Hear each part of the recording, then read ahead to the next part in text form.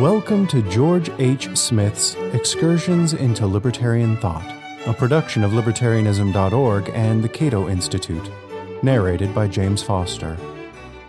Critics of State Education Part 2: The British Voluntarists. Until 1833, elementary education in England progressed without state aid or interference. Free education on an ambitious scale had been undertaken by dissenters, non-Anglican Protestants, with the establishment in 1808 of the British and Foreign School Society, originally called the Royal Lancastrian Society. Funded primarily by dissenting congregations, this used the monitorial system to bring education to the working classes without government assistance, and these efforts motivated Anglicans to form the National Society, which established competing free schools for educating the poor. Over the next decade, government funds were made available to both dissenters and Anglicans. Each pound from voluntary contributions was matched by the government, up to £20,000 per annum. Because the Anglican schools were receiving more contributions than the dissenting schools, the former received most of the government funds, so dissenters began to learn the hard way that government aid to education would serve the prevailing orthodoxy. Even by 1839, when the Melbourne administration proposed to increase aid to £30,000 per annum, relatively few dissenters expressed opposition. Most dissenters approved of or silently accepted state funding if it did not favor one religious group over another, and if it did not entail state interference. The one dissenting deputy who argued that education is not a legitimate function of the government could find no support among his peers, and a meeting of dissenting ministers in 1840 expressed its satisfaction with government aid to education. All this changed in 1843 after Sir James Graham, Home Secretary under the Peel administration, presented a bill to the House of Commons titled "A Bill for Regulating the Employment of Children and Young Persons in Factories and for the Better Education of Children in Factory Districts." Among other things, this bill required factory children to attend school for at least 3 hours each day, 5 days per week, and it placed effective control of these schools, to be financed largely from local rates, in the hands of the established Church of England.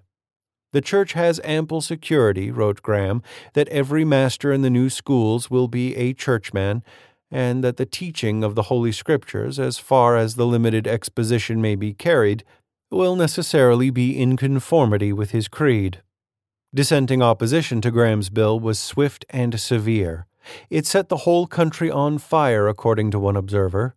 The Eclectic Review, a leading dissenting journal, declared, "From one end of the empire to the other, the sound of alarm has gone forth, and the hundreds of thousands who have answered to its call have astonished and confounded our opponents. The movement has been at once simultaneous and determined. The old spirit of the Puritans has returned to their children, and men in high places are in consequence standing aghast, astonished at what they witness, reluctant to forego their nefarious purpose, yet scarce daring to persist in the scheme." Thousands of petitions with over 2 million signatures were presented to the House in opposition to the Factories Education Bill, whereupon Graham submitted amendments in an effort to appease the dissenters. But to no avail. Petitions against the amended clauses contained nearly another 2 million signatures, and the measure was withdrawn.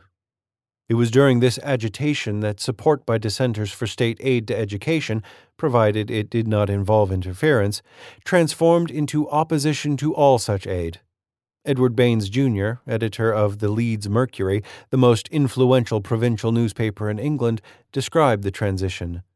"The dangerous bill of Sir James Graham and the evidence brought out of the ability and disposition of the people to supply the means of education combined to convince the editors of the Mercury that it is far safer and better for government not to interfere at all in the work, and from that time forward they distinctly advocated that view." The voluntarist philosophy crystallized quickly. In meetings of the Congregational Union held in Leeds, October 1843, Baines articulated the basic arguments against state education that he would develop in more detail over the next 20 years. The Congregational Union officially declared itself in favor of voluntary education. An education conference held at the Congregational Union in Leeds, December 1843, resolved that all funds confided to the disposal of the Central Committee in aid of schools be granted only to schools sustained entirely by voluntary contributions. By 1846, the majority of Congregationalists and Baptists supported voluntary education. Leading dissenting newspapers and journals such as the Leeds Mercury, the Nonconformist, and the Eclectic Review argued the case for voluntarism. Many voluntarists were active in the Anti-Corn Law League, which led a successful campaign to abolish import tariffs on grain, and they applied the principles of free trade to education. Voluntarists energetically disputed reports which purported to show the deplorable condition of voluntary schools, and they accused government committees of misrepresenting facts and distorting evidence in order to buttress their case for government interference. One important voluntarist was Herbert Spencer, 1820 to 1903, a leading libertarian philosopher of his day. Although Spencer became an agnostic, he was homeschooled in dissenting causes by his father and uncle. "Our family was essentially a dissenting family," Spencer wrote in his autobiography, "and dissent is an expression of antagonism to arbitrary control." Much of Spencer's first political article, written in his early 20s and published in the Nonconformist in 1842, was devoted to a critique of state education, and it possibly influenced the birth of the voluntarist movement in the following year. Other prominent dissenters who campaigned for voluntarism were Joseph Sturge, 1793 to 1859, a Quaker pacifist who played an important role in the anti-slavery movement; Samuel Morley, 1809 to 1886, Andrew Reed, 1787 to 1862, Henry Richard, 1812 to 1888, Edward Myle, 1809 to 1881, and the previously mentioned Edward Baines, Jr., 1800 to 1890. Of these, Myle and Baines were the most important. Edward Myle founded and edited the Nonconformist, a periodical devoted to the separation of church and state and to the separation of school and state. Edward Baines, Jr.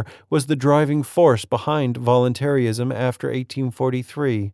Through his many pamphlets and articles which combined theoretical arguments with detailed statistics, the case for voluntarism reached a wide audience throughout Britain. Liberty was a basic concern for all voluntarists. Dissenters saw themselves in the tradition of John Milton, Algernon Sidney, and John Locke, defenders of individual rights and foes of oppressive government. Religious liberty, in particular, freedom of conscience, was viewed as the great heritage of the dissenting tradition, any violation of which should call forth stern and indomitable resistance. Liberty should not be sacrificed for a greater good, argued the dissenting minister and voluntarist Richard Hamilton. There is no greater good. There can be no greater good. It is not simply means, it is an end. We love education, but there are things which we love better. Education is best promoted by freedom, but should there ever be a conflict, liberty is more precious than education. We love education, Hamilton stated, but there are things which we love better. Edward Baines agreed that education is not the ultimate good. Liberty is far more precious. It is essential to all the virtues which dignify men and communities. The preservation of individual freedom, according to most voluntarists, is the only legitimate function of government. The purpose of government, wrote Herbert Spencer in The Proper Sphere of Government, 1842, is to defend the natural rights of man, to protect person and property, to prevent the aggressions of the powerful upon the weak, in a word, to administer justice. Edward Myle agreed that government is an organ for the protection of life, liberty, and property, or, in other words, for the administration of justice. Government, an ever-present danger to liberty, must be watched with vigilance and suspicion. The true lover of liberty, stated the Eclectic Review, will jealously examine all the plans and measures of government. He will seldom find himself called to help it and to weigh down its scale. He will watch its increase of power with distrust. He will specially guard against conceding to it anything which might be otherwise done. He would deprecate its undertaking of bridges, highways, railroads. He would foresee the immense mischief of its direction of hospitals and asylums. Government has enough on its hands, its own proper functions, nor need it to be overborne. There is a class of governments which are called paternal. They exact a soulless obedience. Nothing breathes and stirs. The song of liberty is forgotten. And when such governments tamper with education, the tyranny, instead of being relieved, is eternalized. The concerns of voluntarists for liberty can scarcely be exaggerated. Schemes of state education were denounced repeatedly as the knell of English freedom, an assault on our constitutional liberties, and so forth.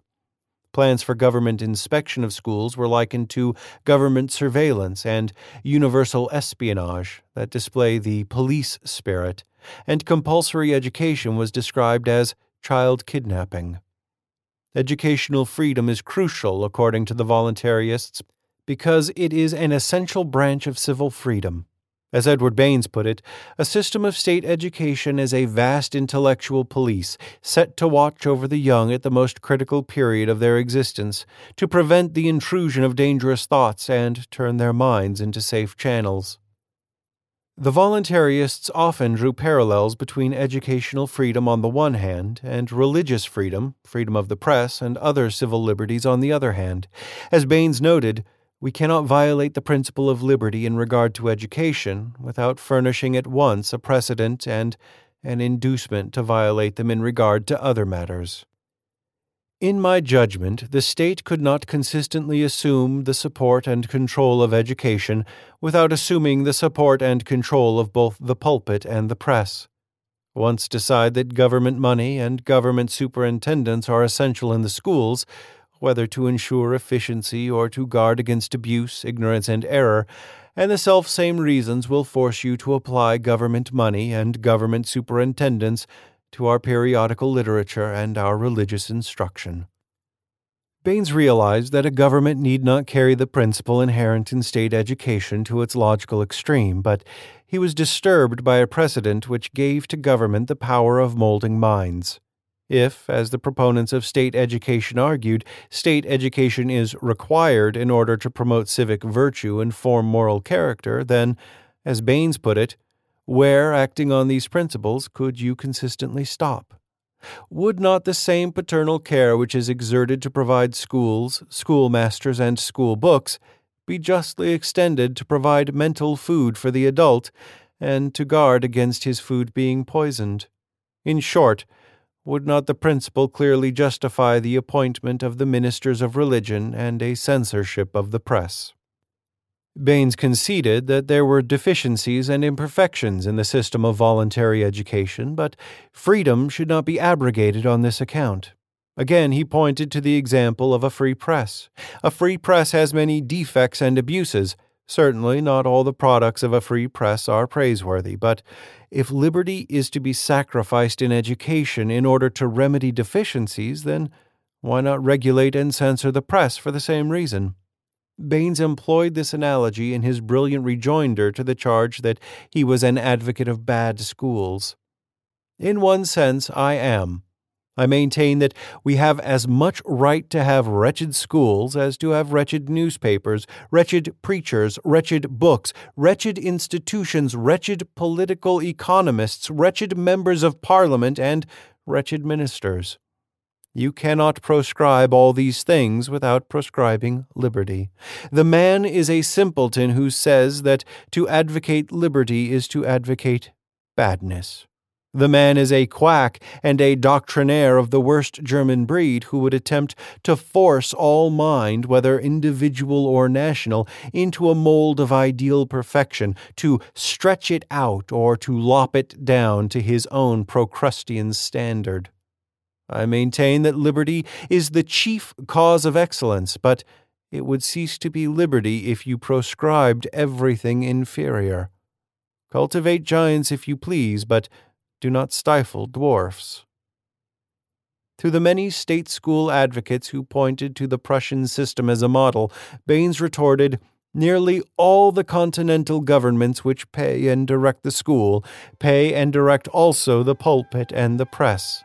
They do it consistently." The literature of 19th century voluntarism is virtually unknown today, even among many libertarians. I can think of no argument against state education by modern libertarians that was not formulated, and often with more force and clarity, by the voluntarists. I shall present more of their arguments in my next essay. Thank you for listening to Excursions. To learn more about libertarian philosophy and history, visit www.libertarianism.org.